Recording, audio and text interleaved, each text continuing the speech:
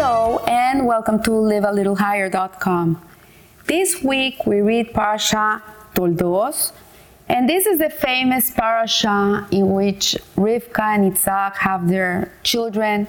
It's their progeny, it's a set of twins, Esav and Yaakov. And today I'm going to talk about Esav and what is the characteristic of a wicked person. And so the Shem Mishmuel, he teaches us that much of this parasha is concerned with the relationship between Yaakov and Esav. So we know these two twins are born. One is the firstborn is Esav. He's born hairy, and he looks like a man. He has teeth. He's like a complete person. And then we know that Yaakov comes after him, and he is a man of Torah, of learning in yeshiva.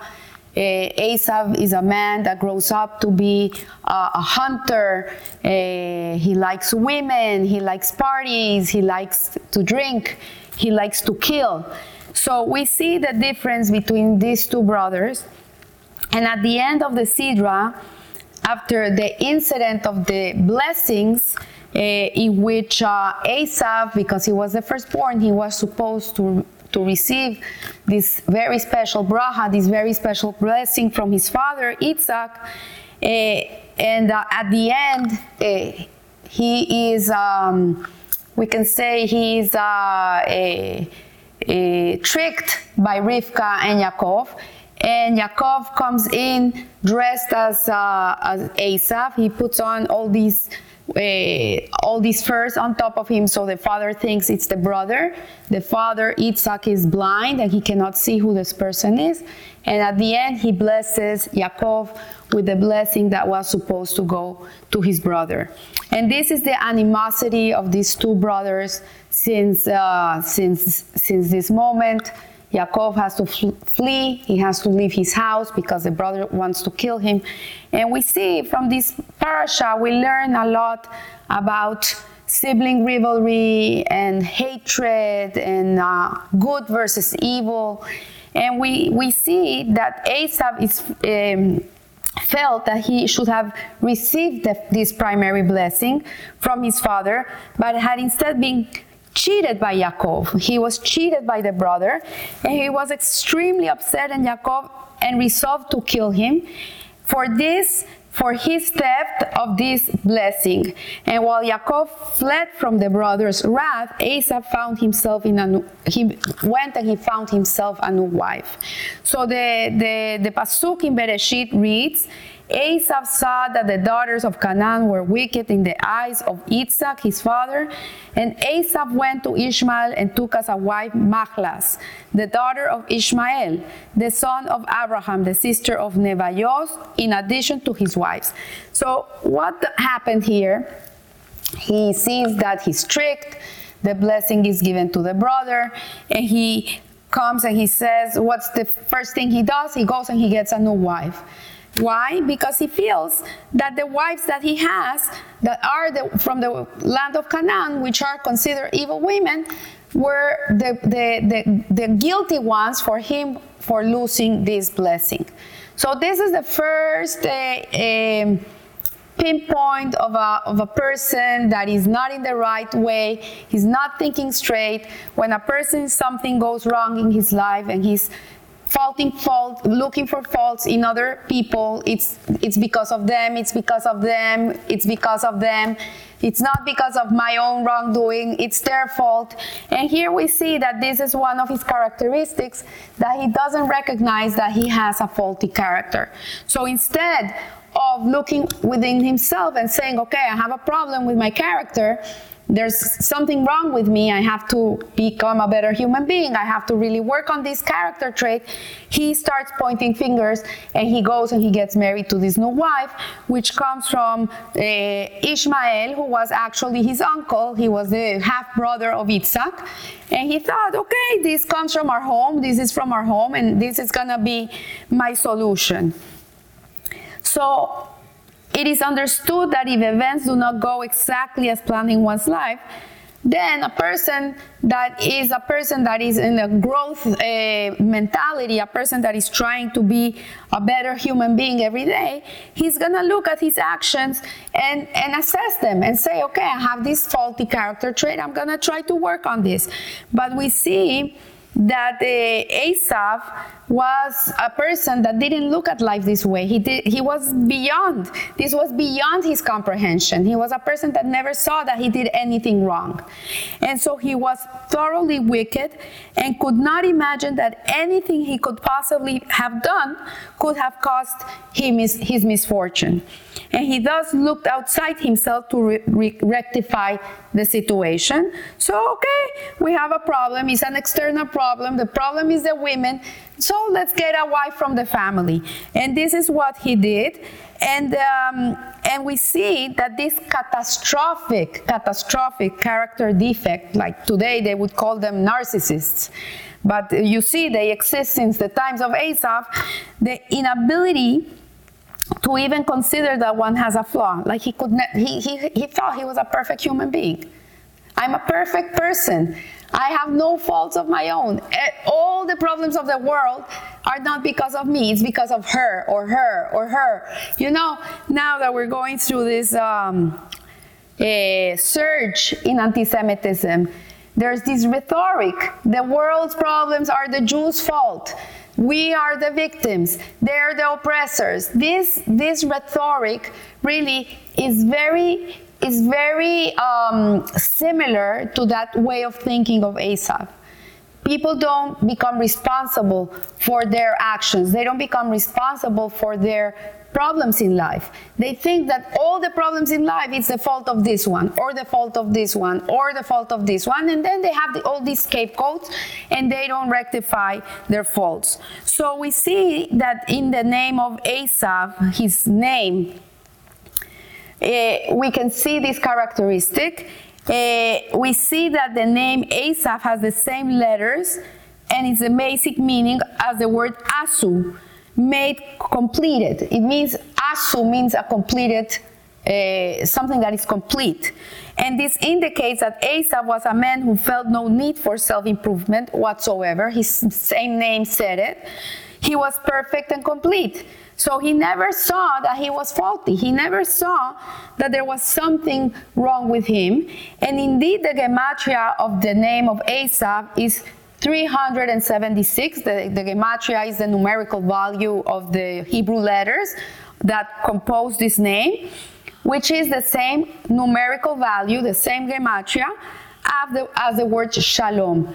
And the word shalom means peace and wholeness. It means something that is complete also. When a person is at peace, he feels whole.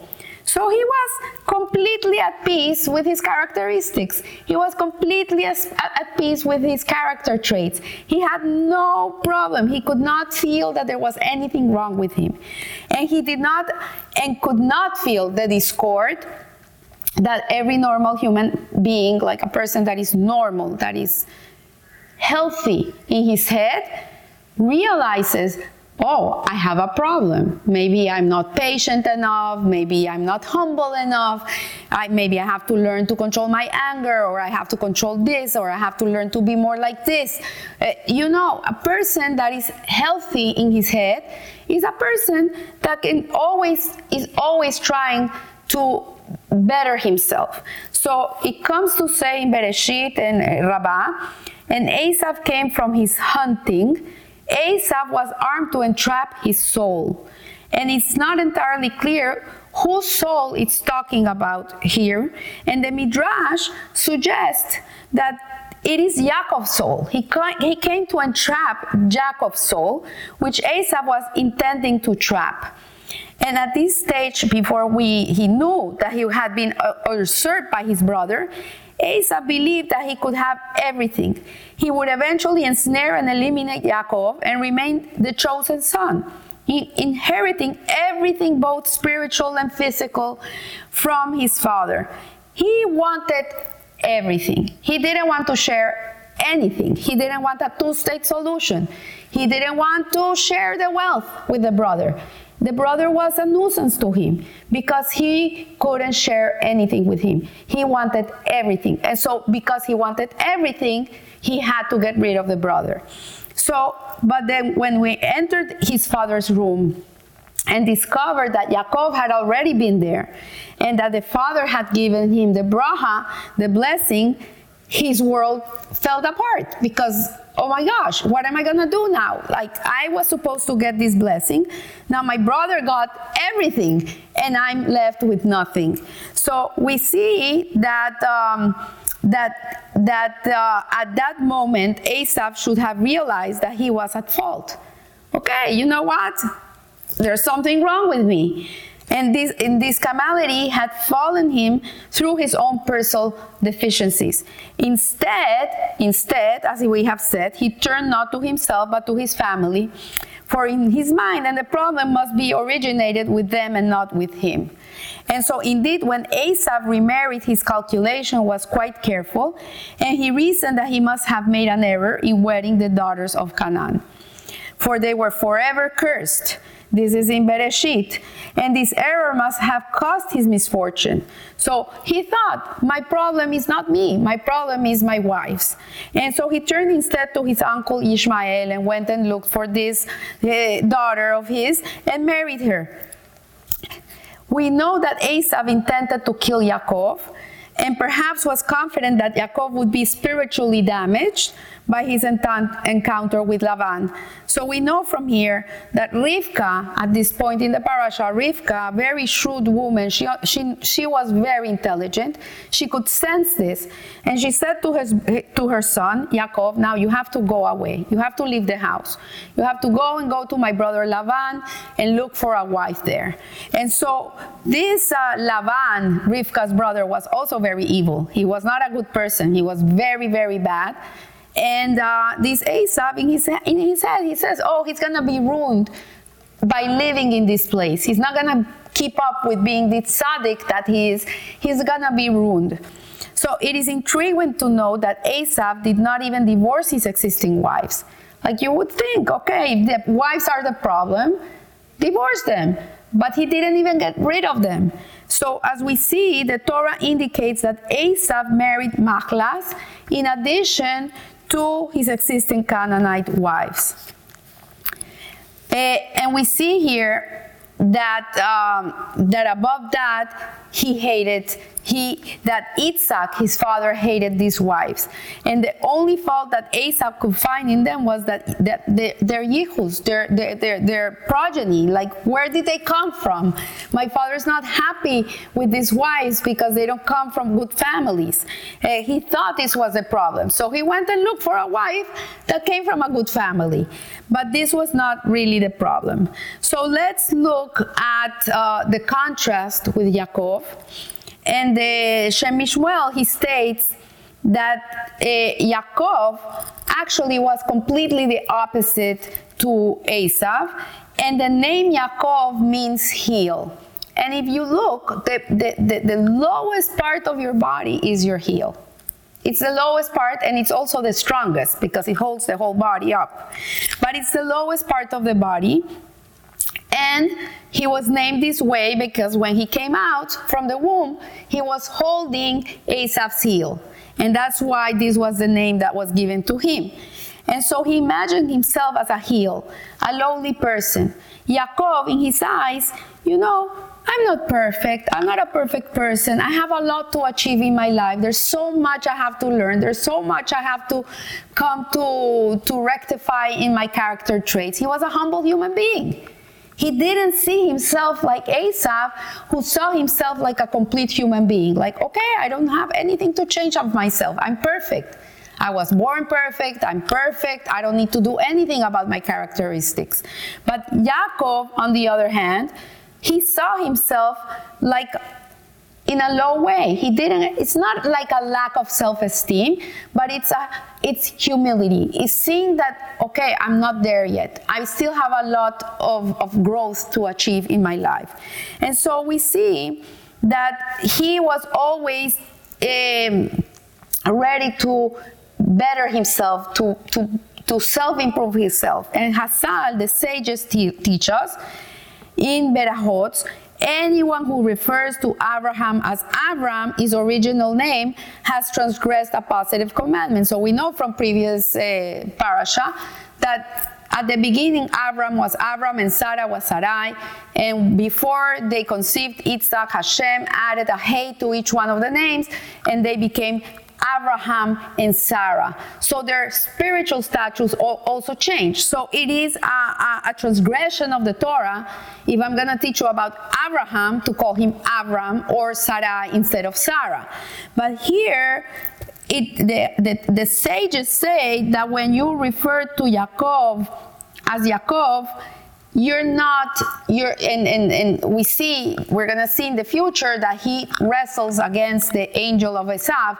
And when he wrestles against this angel, a new name is added to Yaakov, which is the name of Israel. And so we see in the Torah readings in the future that sometimes it's Yaakov and sometimes it's Israel. It's not a transgression to go from Yaakov to Israel, because the later name Israel is a name that denotes that he conquered. He conquered his animalistic nature. He was able to go above and beyond his nature, and he was able to rectify himself. So whenever you read Yaakov in the Torah, it represents the Yaakov that is growing, the one that is in self-improvement mode. And when you read in the Torah and it mentions him as Israel, then it's mentioning a person that has achieved that. So while the name Yaakov means heel, the name Israel derives its meaning from striving with God, man, and prevailing.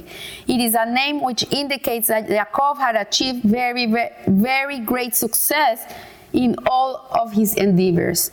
And the Shem Mishmuel says that his father, his holy father, who was the first Sokatover Rebbe, Abraham Borenstein, he says that he explains this Hassal in a very interesting way. And he says to mean that even after Yaakov became Israel, he still saw himself as a heel.